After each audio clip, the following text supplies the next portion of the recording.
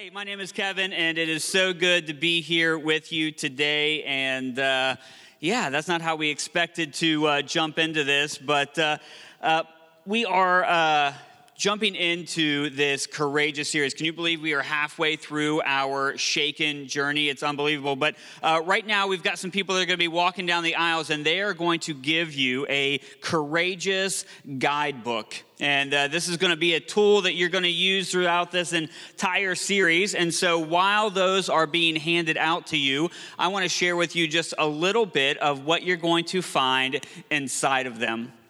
Each one of these guidebooks has a Shaken vision update for you. And so that's a lot of the things that Nathan was just sharing in his vision video. And the two words the two phrases that really kind of echo through the pages of our vision summary that you'll find inside your guidebook is, what has God been doing?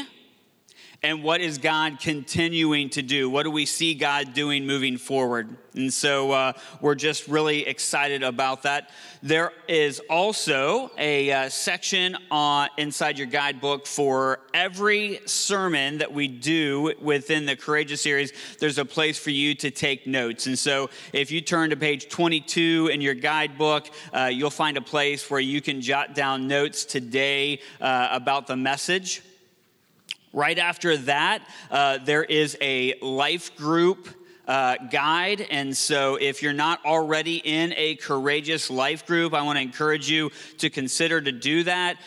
There is a Shaken Courageous table out in the lobby where you can find out more information about joining a life group. But you're going to need that life group guide that's inside your Courageous guidebook every week when you go to your life group. And so the other cool thing is we desperately want you to be connected in community, but let's say that you just can't make it to your life group on a weeknight, or that you just haven't been able to jump into one.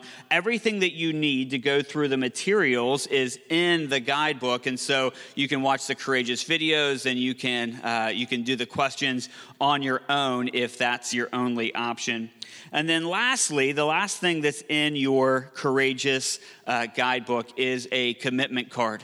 Okay?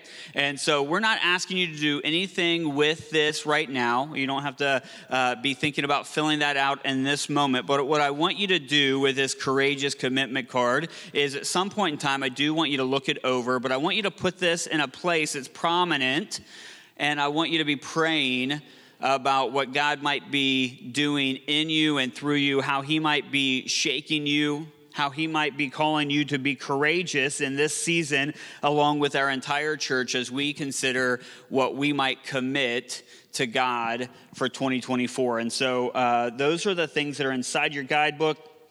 And we're going to be using those as we kind of go through this and as we go through this journey together. And so I encourage you to be flipping through that and taking a look. But for right now, if you're on page 22, we're going to jump into week 1 of our Courageous sermon series. And so here we are studying in Courageous the book of Joshua. And so before we get to Joshua, and if you've got a Bible and you want to turn to Joshua chapter 1, you can do that. We've got Bibles out at the hub. If you don't have one, you can use the Bible app on your phone if you would like. But before we jump into Joshua chapter 1, I want to share a little bit with you about how we got here. And I don't mean how we got here in Courageous, but how we got to Joshua chapter 1 throughout Scripture, all right? So a long time ago, God made a promise to a man named Abraham. And Abraham was a man who lived with his wife Sarah and his family, and they lived in an area called Mesopotamia. And so God came to Abraham, and Abraham and Sarah had no children, but God made him a promise that out of his family, he was going to create a nation. And that God had this special promised land intended for Abraham and his descendants. And so Abraham went. He left where he lived, and he began to make a journey to live in this promised land that God had for him. Now, fast forward a little bit, and we have Abraham's grandson, Jacob, is living in this same area. And so as things begin to unfold, some time passes and generations pass that Jacob had brought God's people out of the promised land and into a land called Egypt. Maybe you've heard of it.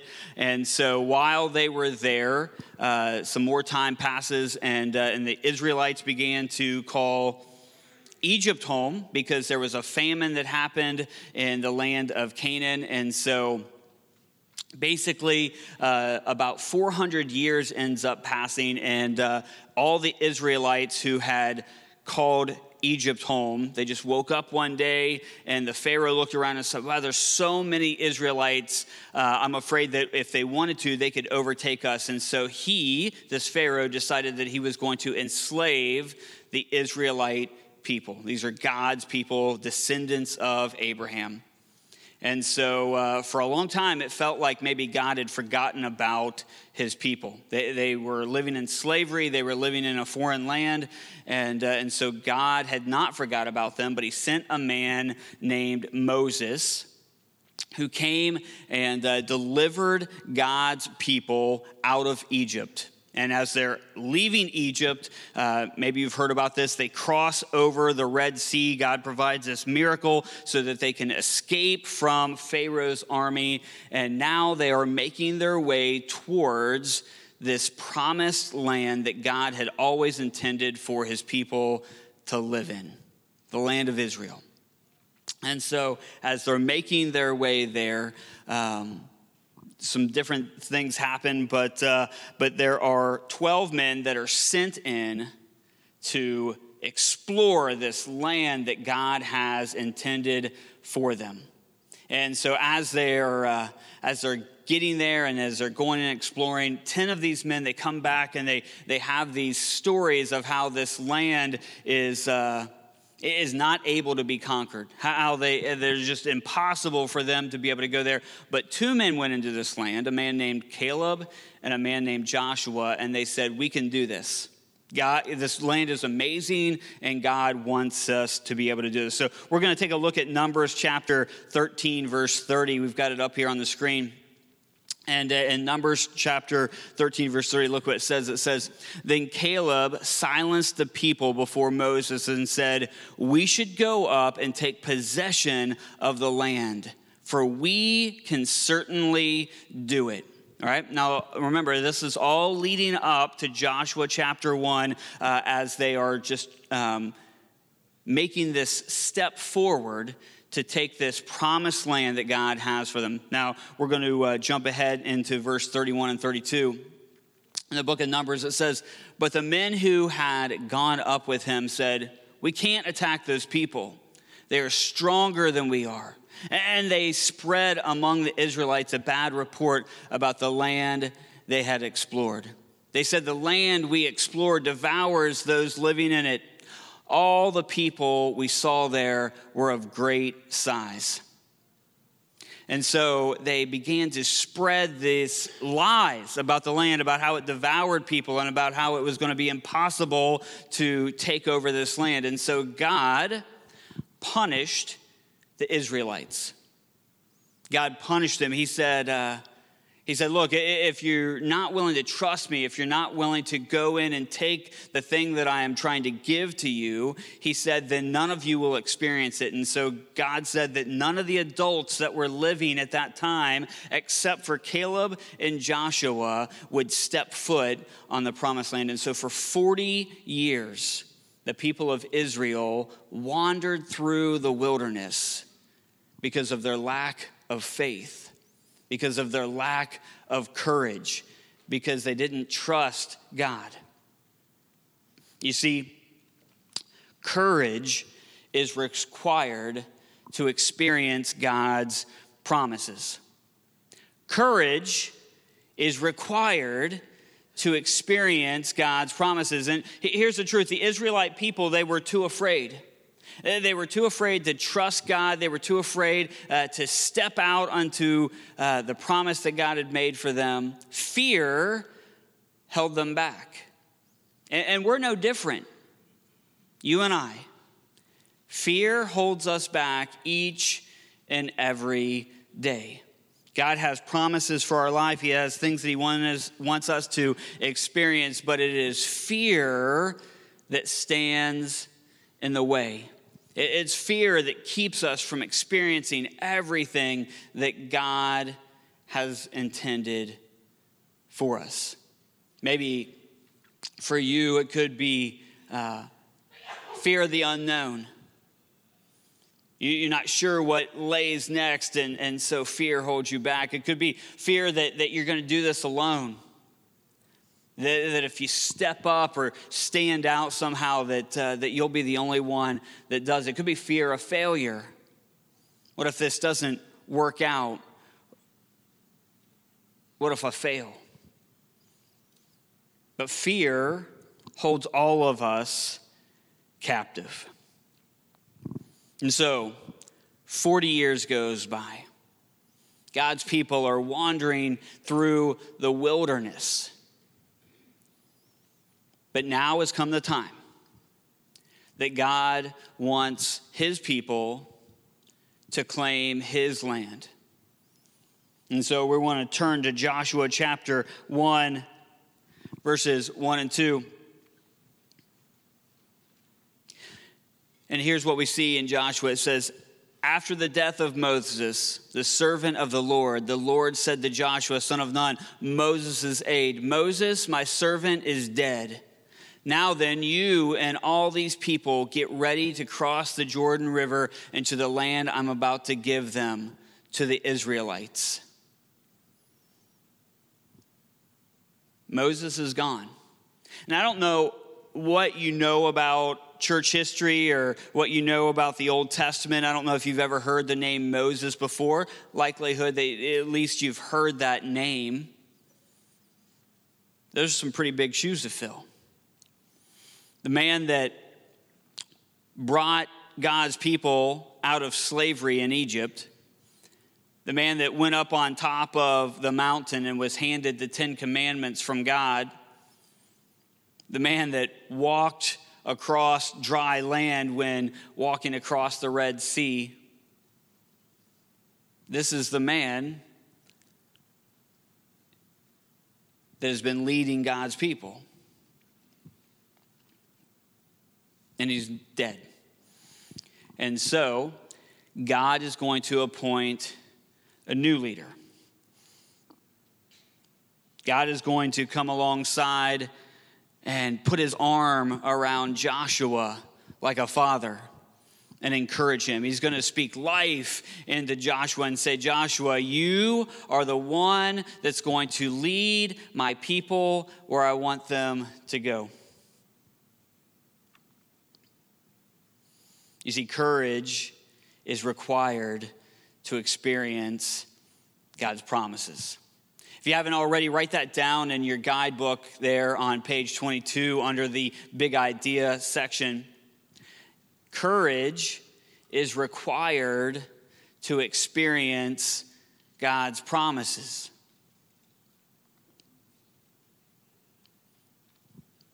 Can you imagine the fear that Joshua would have? I don't know if you've ever been in this situation before. You ever had somebody come up and kind of give you a pep talk before you're about to do something big? Could it be your first day at a new job? Could be your mother or father coming up to you, give you a little bit last minute advice on the day of your wedding. Could be that you're anticipating the birth of your first child, and so somebody's just going to grab you on the shoulders and look you in the eye and tell you that you got this, that you can do this. This is what God is doing. This is how he is preparing Joshua. I want us to turn Joshua chapter 1. We're going to look at verses 3 through 6. And here's what God says. I will give you every place where you set your foot, as I promised Moses. Your territory will extend from the desert to Lebanon and from the great river, the Euphrates, all the Hittite country to the Mediterranean Sea in the west. No one will be able to stand against you all the days of your life. As I was with Moses, so I will be with you. I will never leave you nor forsake you. And this is what he tells him. He says, be strong and courageous, because you will lead these people to inherit the land I swore to their ancestors to give them. God says, I'm not going to leave you. I'm not going to forsake you. He says, I want you to be strong and courageous. You know, in Joshua chapter 1, between verses 3 and 9, God says 3 times to Joshua, be strong and courageous. And there's this saying when it comes to reading Scripture, when it comes to reading the Bible, it says that if it's repeated, it's important, right? And so in this very short dialogue that Joshua has with God, God tells him 3 times that he wants him to be strong and courageous. Now why 3 times?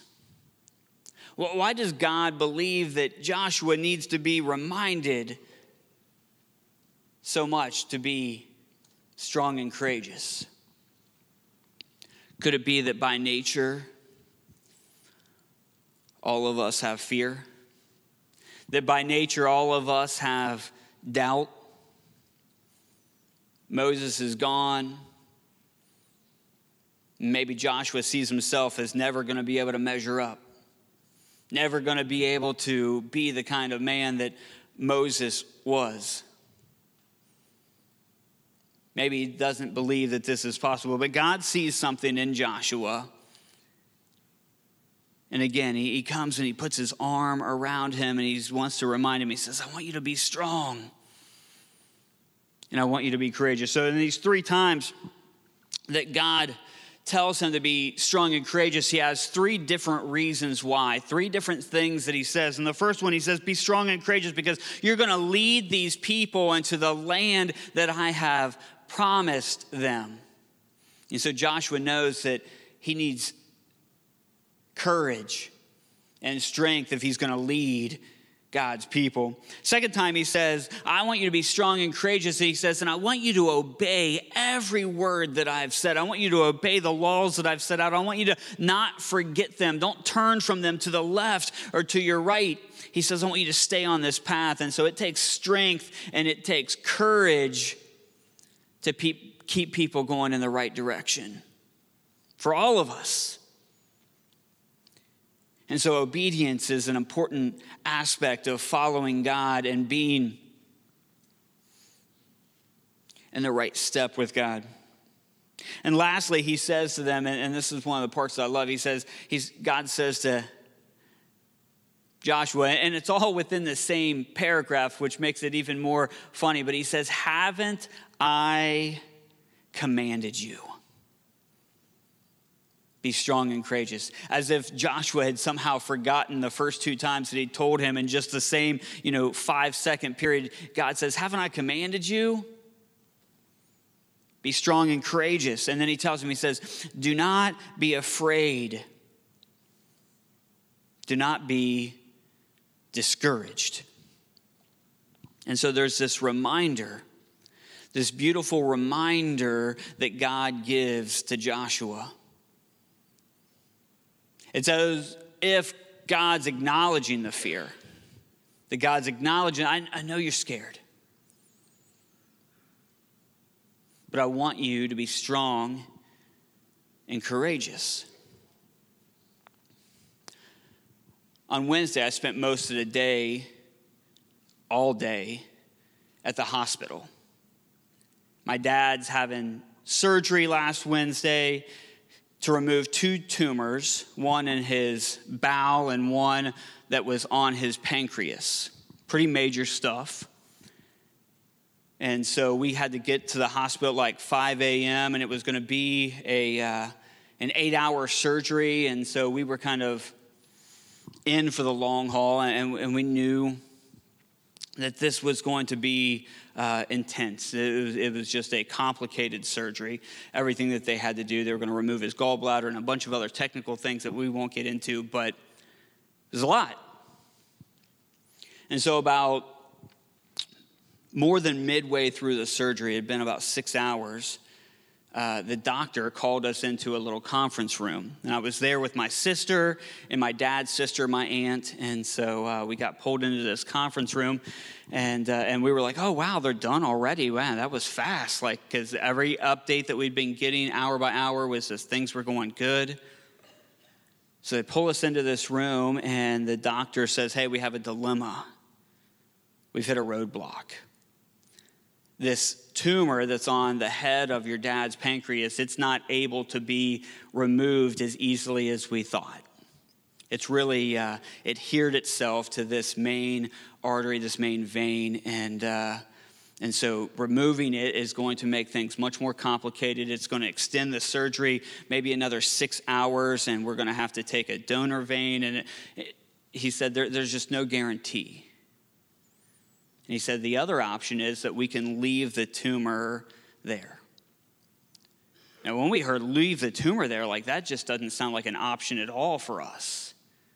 But then he began to explain that they had mitigated the effects that the tumor was having, and that, that it was slow growing, and that they believed that he would be able to live with it, at least for a while. But there were risks to trying to remove it. And fear washed over me. My sister and my aunt are looking at me for guidance and for leadership. And ultimately, we made the decision to leave the tumor there. And we walk out of that conference room, and I'm just in a haze. And I sat down in the chair, and again, just this extreme fear washed over my body. And all around me, I had been set up there for the entire day. And you won't believe what I was doing on Wednesday, but I was writing this message.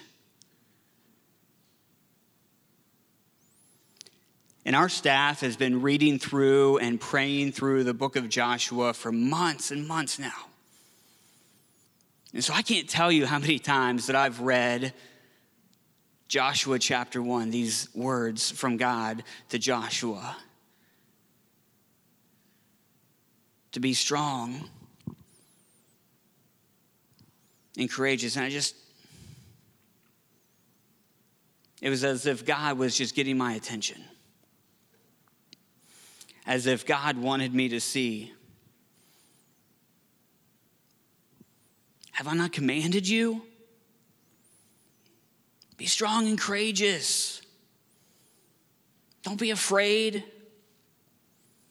Don't be discouraged.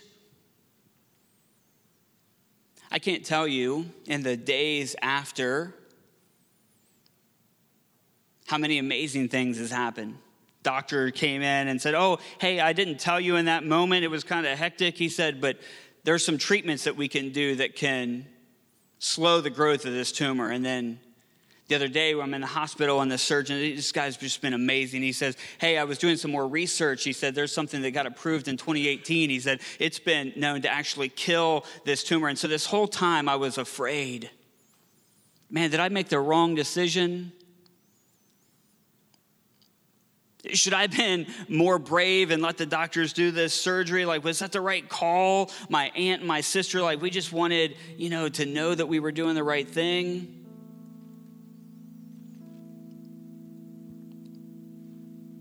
Just living in fear. And the whole time I think God just wanted me to trust him. Because here's the truth. There is no cure for what my dad has. The only healing, the only fix for any of us is not anything that happens on this side of life. Jesus Christ gave his life on the cross so that we could be made whole, so that we could be healed, but it doesn't happen in this life. It is a gift. It is a promise that is for eternity.